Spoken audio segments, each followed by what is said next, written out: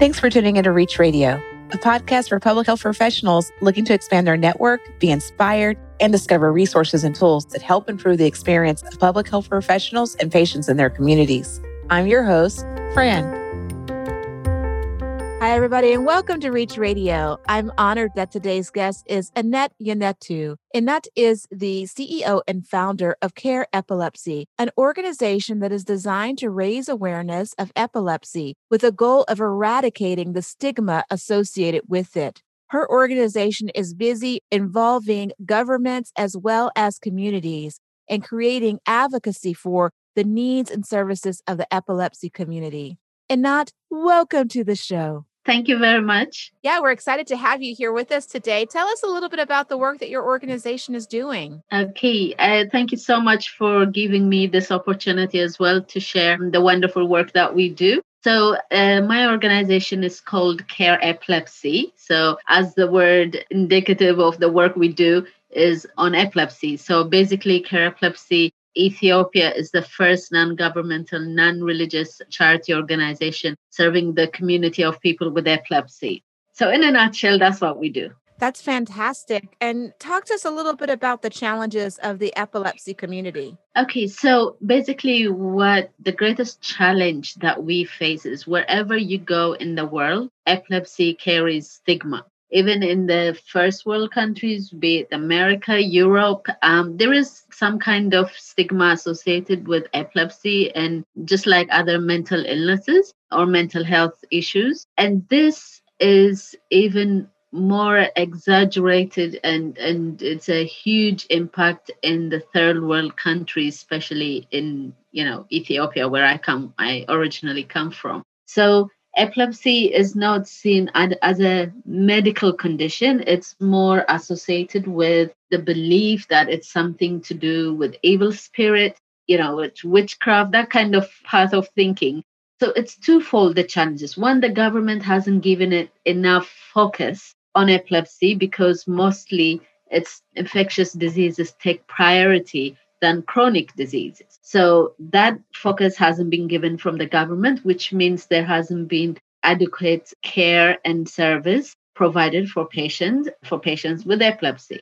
Secondly, the stigma associated with epilepsy means people with epilepsy or children are excluded from education, excluded from employment, excluded from community social interaction. So it is not just a medical condition. When you look at it there, it's also a psychosocial implication. That's what it holds. So that is the greatest challenge that we face there. Wow, those are some significant challenges. How do you go about the process of overcoming those? So this charity started from, I'm the founder of the charity, and I was diagnosed with epilepsy when I was 17 years old. And luckily, I came to the United Kingdom soon after my first diagnosis. And I lived in the UK for about 25 years. And luckily, I receive good medication, good treatment, and I've been able to succeed in life and do what I wanted to do in life.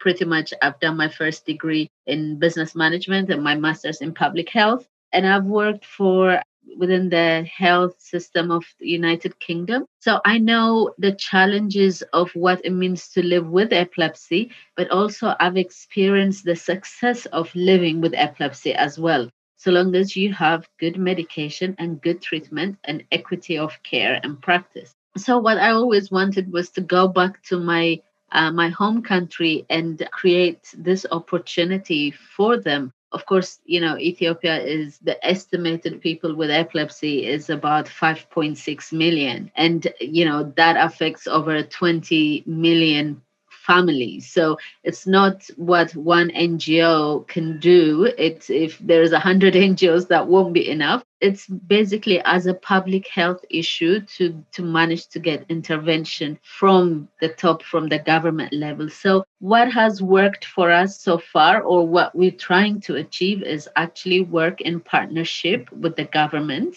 So they give focus to epilepsy, and that it is a public health issue when you have so many people that are not served, that have not received medical care.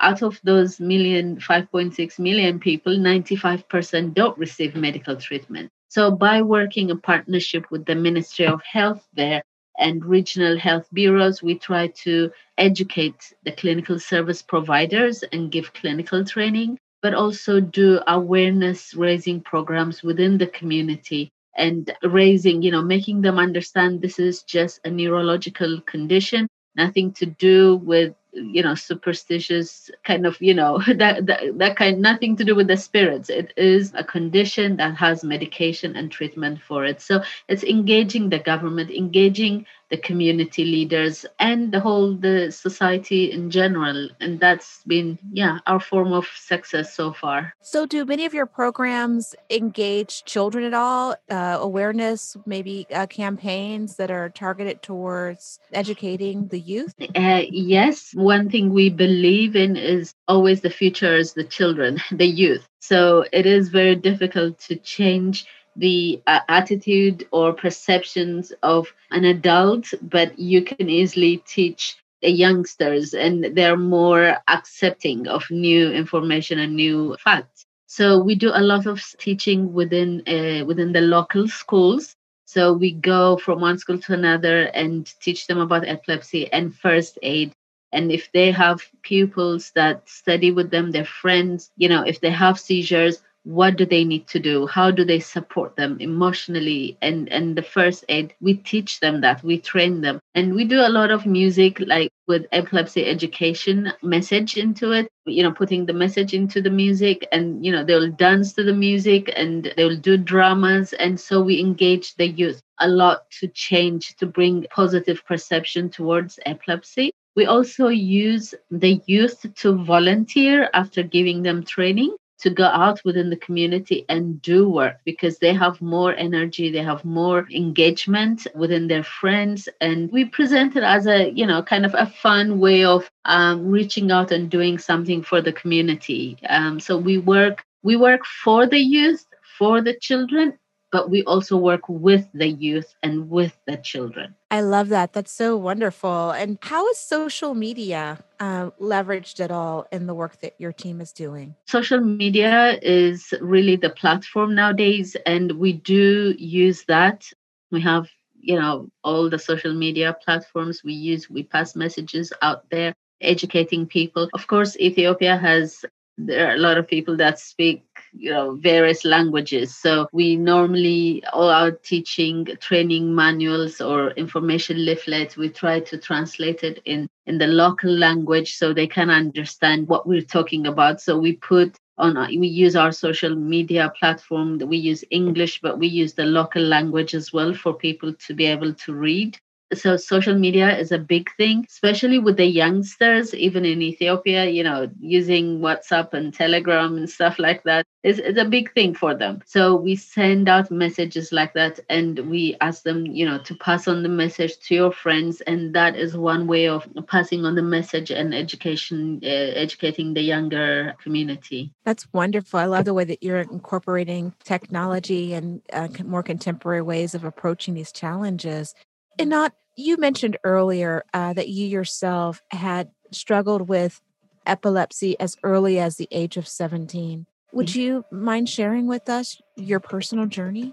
No, it will be my pleasure. I always say I don't believe that one condition or health condition is more than the other. Like epilepsy is more serious than cancer or blood pressure or this, because at the end of the day, it affects an individual. So whether it's a headache or heartache or whatever it is, the impact is the same. So for me, living with epilepsy, it is a very rough road. And I think what makes it different than other conditions or, other health conditions is the fact that you just don't know, really. I could be talking to you and have a seizure. I don't know. I could be walking and crossing the road and I could have seizure. I don't know. So as a person, to be positive about this unknown condition, and especially even within the international community, there are still a lot of research that needs to be done with epilepsy. Like about 50% of seizures are not known, like, the risk factors are not known. So there's a lot for people to study. It's just not a known condition. And what that means, and when I bring that down to my individual life, when I started having my seizure first at the age of 17, it was fear. It was real fear because, the first thing, what have I done? I grew up in that culture. So I just thought, oh, I must have done something bad, that God is, punishing me for something that I've done wrong. And then you go through the phase of why me? And then you go through the phase of I can't leave the house because what if I have a seizure? What if I walk down the road and, as I said, cross the road and have seizure? And I've gone through, especially the first 5 years after I was diagnosed with epilepsy, was a very difficult journey. It took for a long time for my seizures to be controlled. Tried so many different varieties of epilepsy medications. And this is one of the challenges for epilepsy. There isn't like one medication that fits all, or the dosage of the medication. It's not, it's a trial and error, basically. So until you get to that point where you're taking the right medication and the right level of the right medication, it takes time. It's a journey. So I really suffered physically, and I suffered emotionally and mentally as well. But then at one point, it was about deciding whether I'm going to live with epilepsy or I'm going to die because of epilepsy. And I said, no, no, no, no, I'm not going to die. I have to find a way of living my life with epilepsy. And thank God for that. I personally have come to terms with living with epilepsy. I, probably will have epilepsy for the rest of my life. I take medication morning and evening. But as I said, it is a challenge. You get tired when you have seizures, you're kind of knocked out for a week. And then as a woman especially, I kind of worry, what if most of the time I wear trousers, not skirts or dresses, because if I have a seizure, then, I don't want people to see, part of my body that I don't want them to see. So, all these things just, emotionally, it kind of takes that womanhood from you somehow.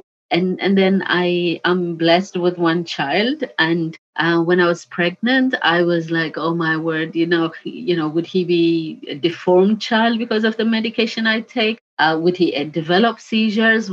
So many things goes around your head. And and it is a challenge. I remember when I was pregnant, I think I was 8.5 months pregnant. I had a seizure and I started bleeding, and I thought I lost my baby.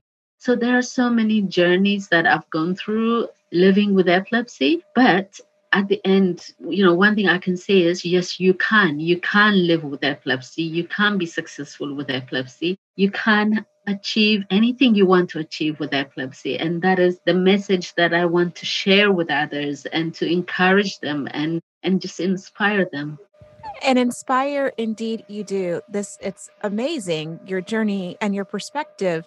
Is it just been you, or was there a support group along the way? And how is your organization today creating that sort of support group and network for others who are now going through similar kinds of challenges? So if I can talk about the organization, so what we've done in Ethiopia is we've started a peer support group meeting. They meet monthly. And so basically it's, people talking to each other, sharing their experiences and being supportive of each other, because, the same fear and the same challenges that one faces, the other does too. So when they share that, it's like, wow, it's not only me. There's another person, going through the same experience. And we've seen that has empowered them to make friends. As I said earlier, the social exclusion of people with epilepsy within that community, it's crazy. You just,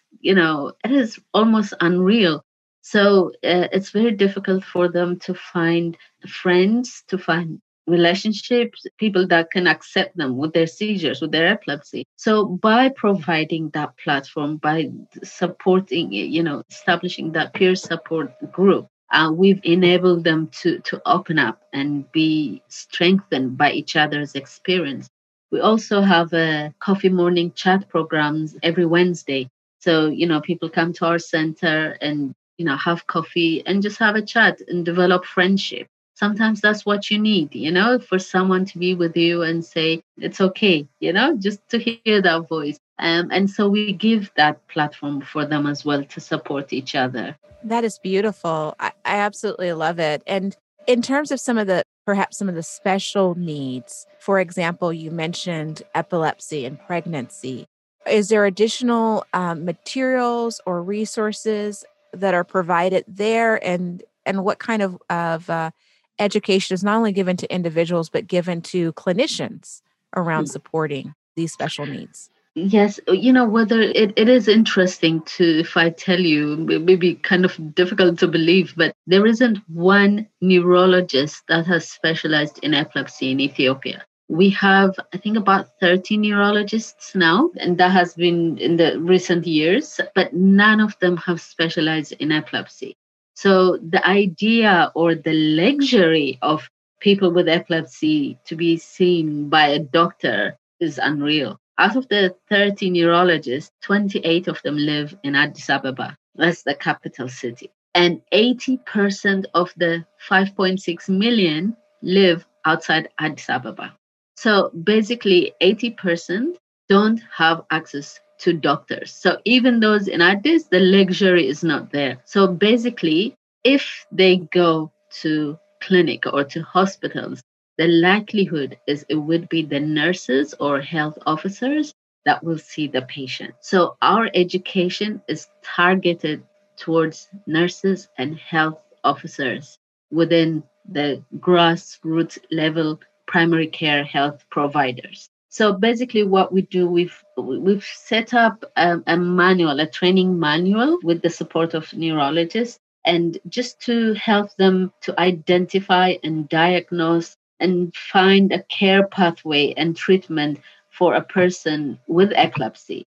So, in a nutshell, what that means is when a person comes to the clinic and if they say, they have seizures, it's just to be able to follow a guideline to identify, okay, this could be seizures, this could be epilepsy, this could be, well, this is not, distinguish, and to be able to pass them on to the right line of treatment. So that is where our training is targeted towards. But when we come to schools, we give training to teachers as well. So for school nurses and teachers and how they can deal with children with epilepsy, their emotional need, their physical need, the importance of them taking their medication and the extra support that they need, basically, that they can give, the teachers can give. So we give them training how to spot seizure, especially in children. When we look at absent seizure, they just stare, they gaze at something, and it's very easy to think, oh, this child is just being disruptive. It's not, he's not or she's not concentrating on the lecture. It's easy to do that, but we teach them the skills of identifying or at least, bringing a warning sign. Okay, we're seeing this several times. What is the problem here? So they can basically pick out what could potentially be a seizure. So that is the training that we give, both in a clinical setting and in the school setting. And then, of course, for the community, we do a lot of awareness raising, epilepsy education leaflets. So we have specially targeted for children, we have specially targeted for women, for youngsters, for men, for adults in general, because it affects in different ways different individuals or age groups. That's our strategy of doing our public health education there. That's amazing. And so many programs that you're offering. What are some of the things that you're looking forward to? Well, I guess when I think about what opportunity we have is patients are starting to take ownership of the program, and we're so excited about that.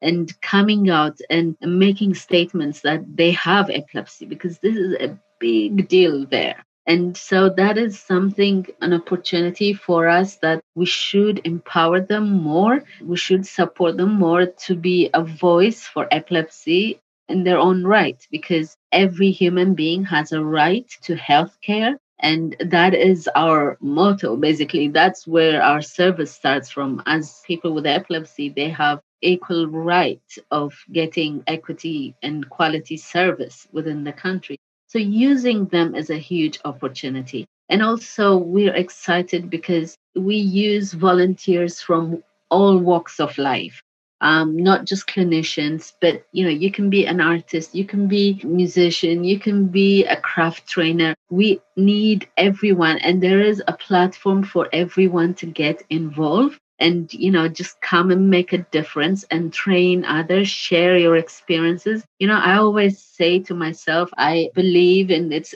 good to get education, it's good to earn money and be wealthy if that's your aim, but a life that's not lived for others is really not a life worth lived on for me individually.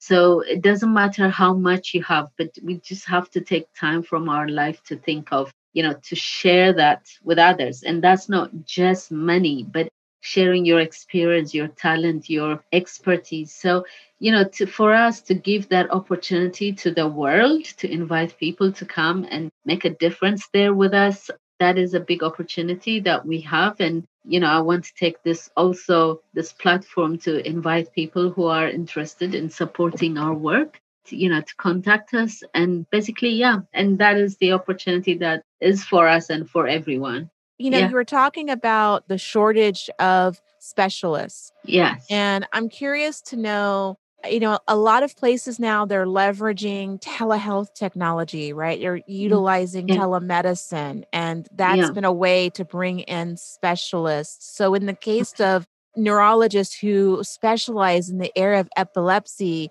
has Yeah. that been an option or something that your team may want to consider? I would love to consider, except I have not got the connection like a neurologist outside who's willing to do this for us. Because as I said to you, that what breaks my heart is it's outside Addis Ababa, the medical access is 0.3%. And it's 0.3% of 5.4 million people. Can you That's just imagine crazy. that? No, I can't. That's We just have crazy. so many women being raped. We have so many women had no clue who they got pregnant, by.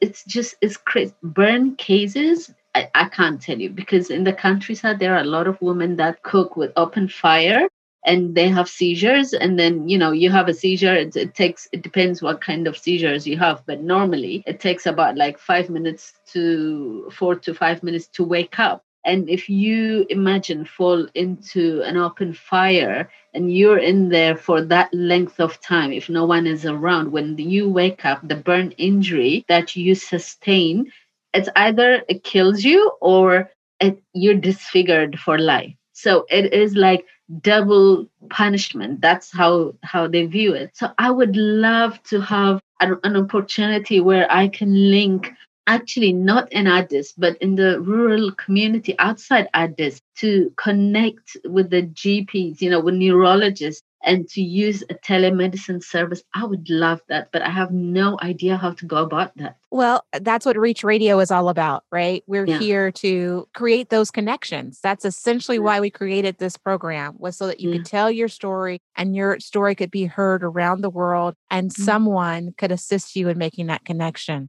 And if people wanted to reach out and get more information and learn about the work that you're doing, what would be the best way for them to contact you? They can look at our website, which is careepilepsyeethiopia.org. Okay, so it's Care Epilepsy Ethiopia as one word, and it's double E. So careepilepsyeethiopia.org. So careepilepsy@gmail.com. Or they can email me as anatyonatu@gmail.com. Wonderful. And this has been a fabulous conversation. I just really applaud you for all of the work that you're doing in the community. It's disappointing sometimes, but I guess no surprise that when individuals don't have an answer, don't understand, and something is, unfamiliar and different, that they have a tendency to ostracize and to alienate individuals. And for you to be able to go in and break down those borders the way that you have done is just amazing, and would love to continue to follow the great work that you're doing. Thank you so much for joining the show, and thank you to our listeners. Thank you so much. I would like to take this opportunity as well to thank you for the wonderful work that you do. And I'm so grateful for giving me the opportunity to share our work. Thanks for tuning into Reach Radio. This program is made possible by listeners like you. To learn more about Reach and to support this program, visit www.reachtl.org.